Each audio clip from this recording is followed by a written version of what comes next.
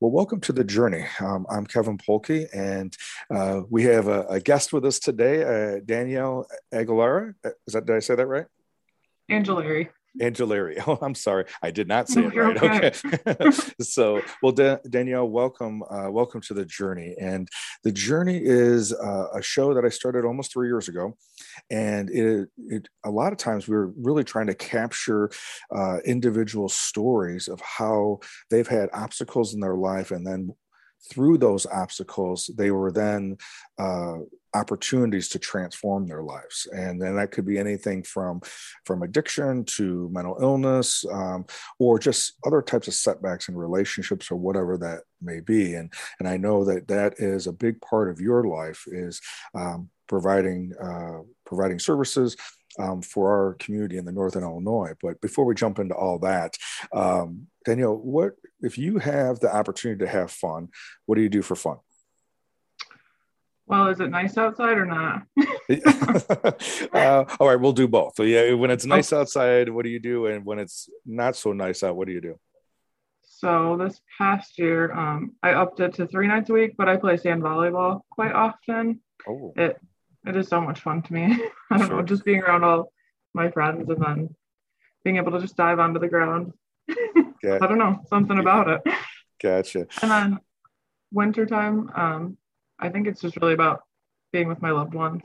That's what I Gotcha. like to do. Okay. All right. Now, where'd you grow up? Where'd you go to high school? Born and raised Rockford, Illinois. Okay. I actually went through RPS and then in high school made the switch to Boylan, Okay. graduated from Boylan. Then I went to Rock Valley for 2 years and then went to UW Milwaukee Gotcha. Okay. to get my bachelor's.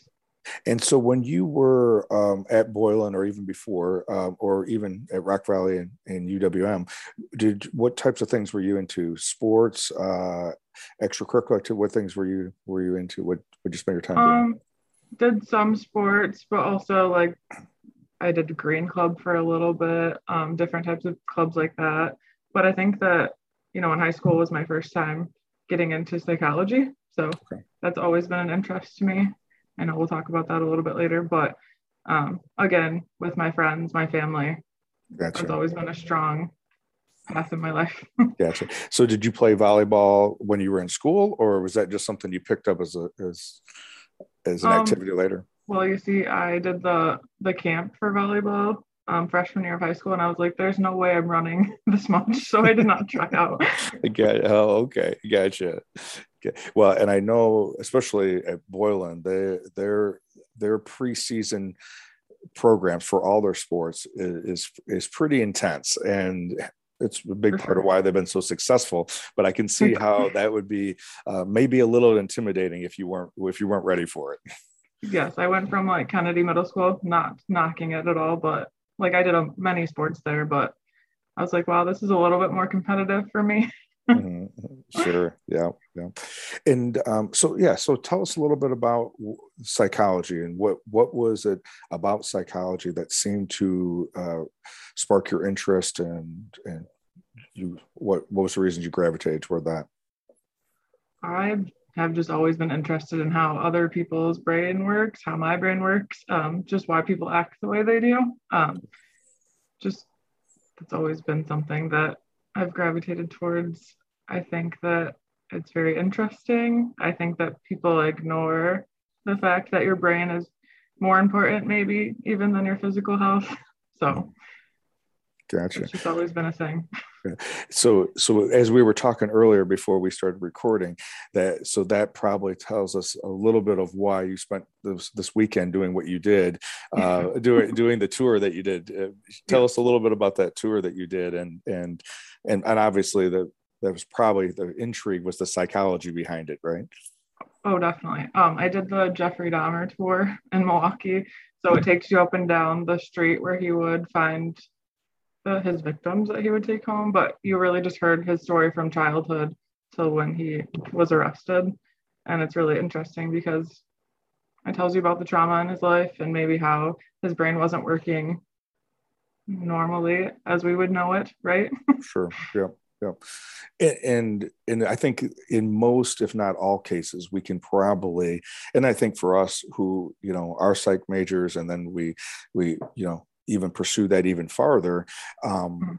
that is what I was, sounds like you are too, very intrigued by what is that story. And then when individuals don't address some of those issues, don't identify them and then address them, then it can go sideways. And I think, I don't know his story as well as obviously you do, but from what I see of it, in other clients that I've worked with, that is part of what ends up happening is they get stuck in a narrative and Right. then start acting out on that narrative. Well, even like being raised to have coping skills to deal with some of the things, right? So I think that was important for me. Like I've always been like overly sensitive to people and my own emotions. So that's another reason I was probably interested in psychology, just learning how to take care of myself a little bit better. Sure. Yeah. Okay. And so you picked UWM to go Mhm. and study that. Now, did you study psychology or social work, or what did you study? Yep, psychology. I have my Psychology. bachelor's in psychology. Gotcha. Okay. And then after you graduated for UWM, then you came back to Rockford. I did. One of my grandpas was sick, so I wanted to be with my family, help out. He ended up passing away shortly after I came home, but stayed here because my parents have a business. I don't know if you know that, but help them out a little bit too. Specialty engraving. It's like an award shop. So, Oh, okay. but then finally got plugged into NAMI like Okay. 9 months after I got home. Okay.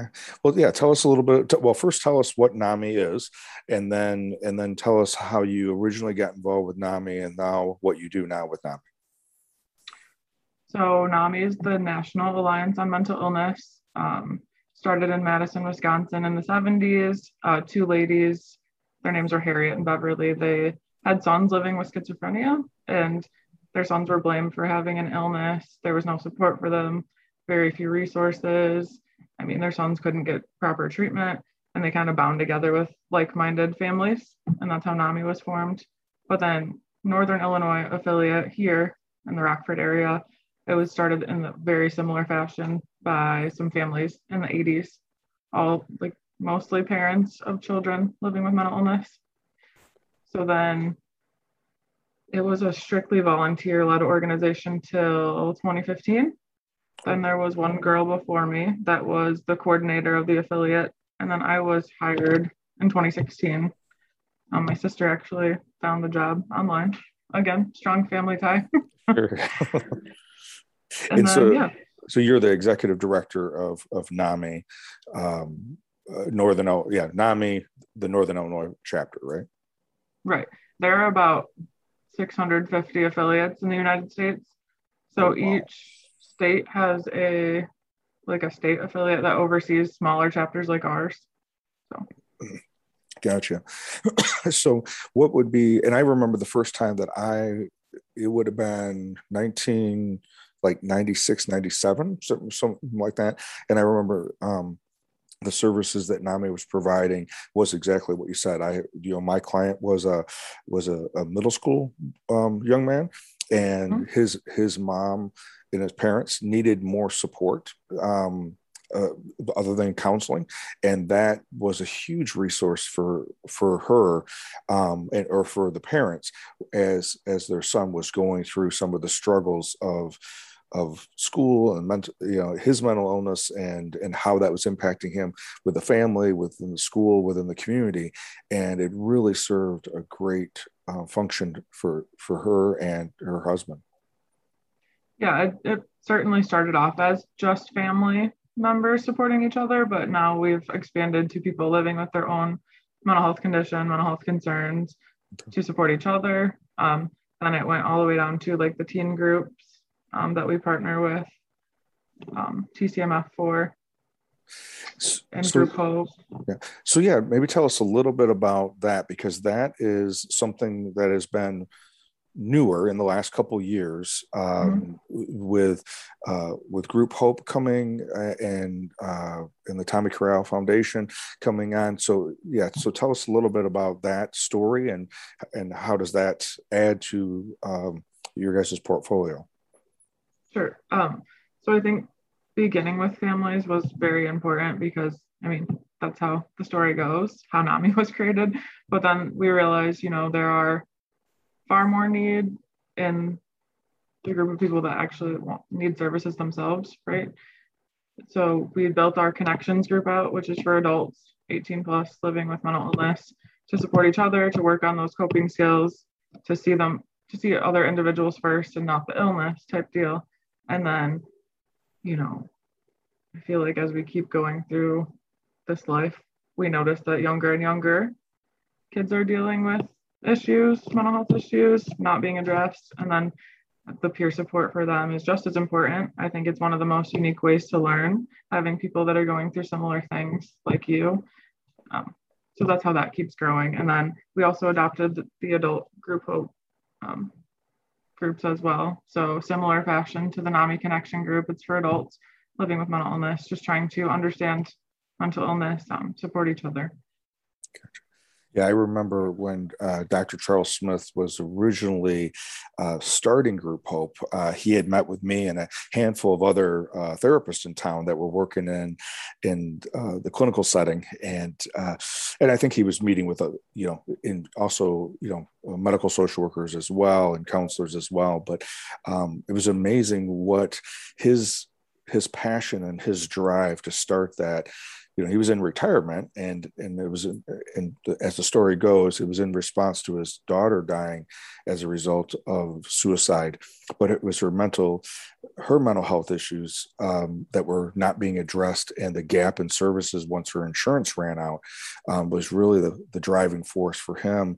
That, from what I remember, in the early 2000s, and now just did a phenomenal job with that. But it was time for him to pass that on, so it could continue and not be just because it was never it wasn't Dr. Smith's group, even though he was that central factor that it was always there. But sure.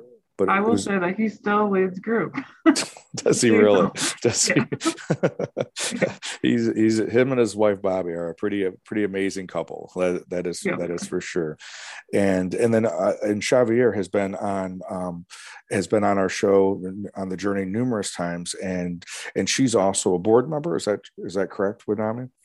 Yep, she is, and she leads our teen groups. Gotcha. Yep. Oh, okay. All right. And so, and I know that just recently, we're still in the month of October. At the beginning of October, we had, you guys led Mental Health Awareness Week. And so tell us a little bit about how that originally started and now what it's expanded to. So in the 90s, NAMI nationally brought this week to light, just to bring all of their partners together throughout the nation to really hone in on mental illness awareness and bring everyone together in this unified week. Though we would like to encourage, mental illness awareness all year round, right? It's nice to have that one shining light on the week to make sure people don't forget. Yep, exactly. And we just pack full every day, I feel like, full of something.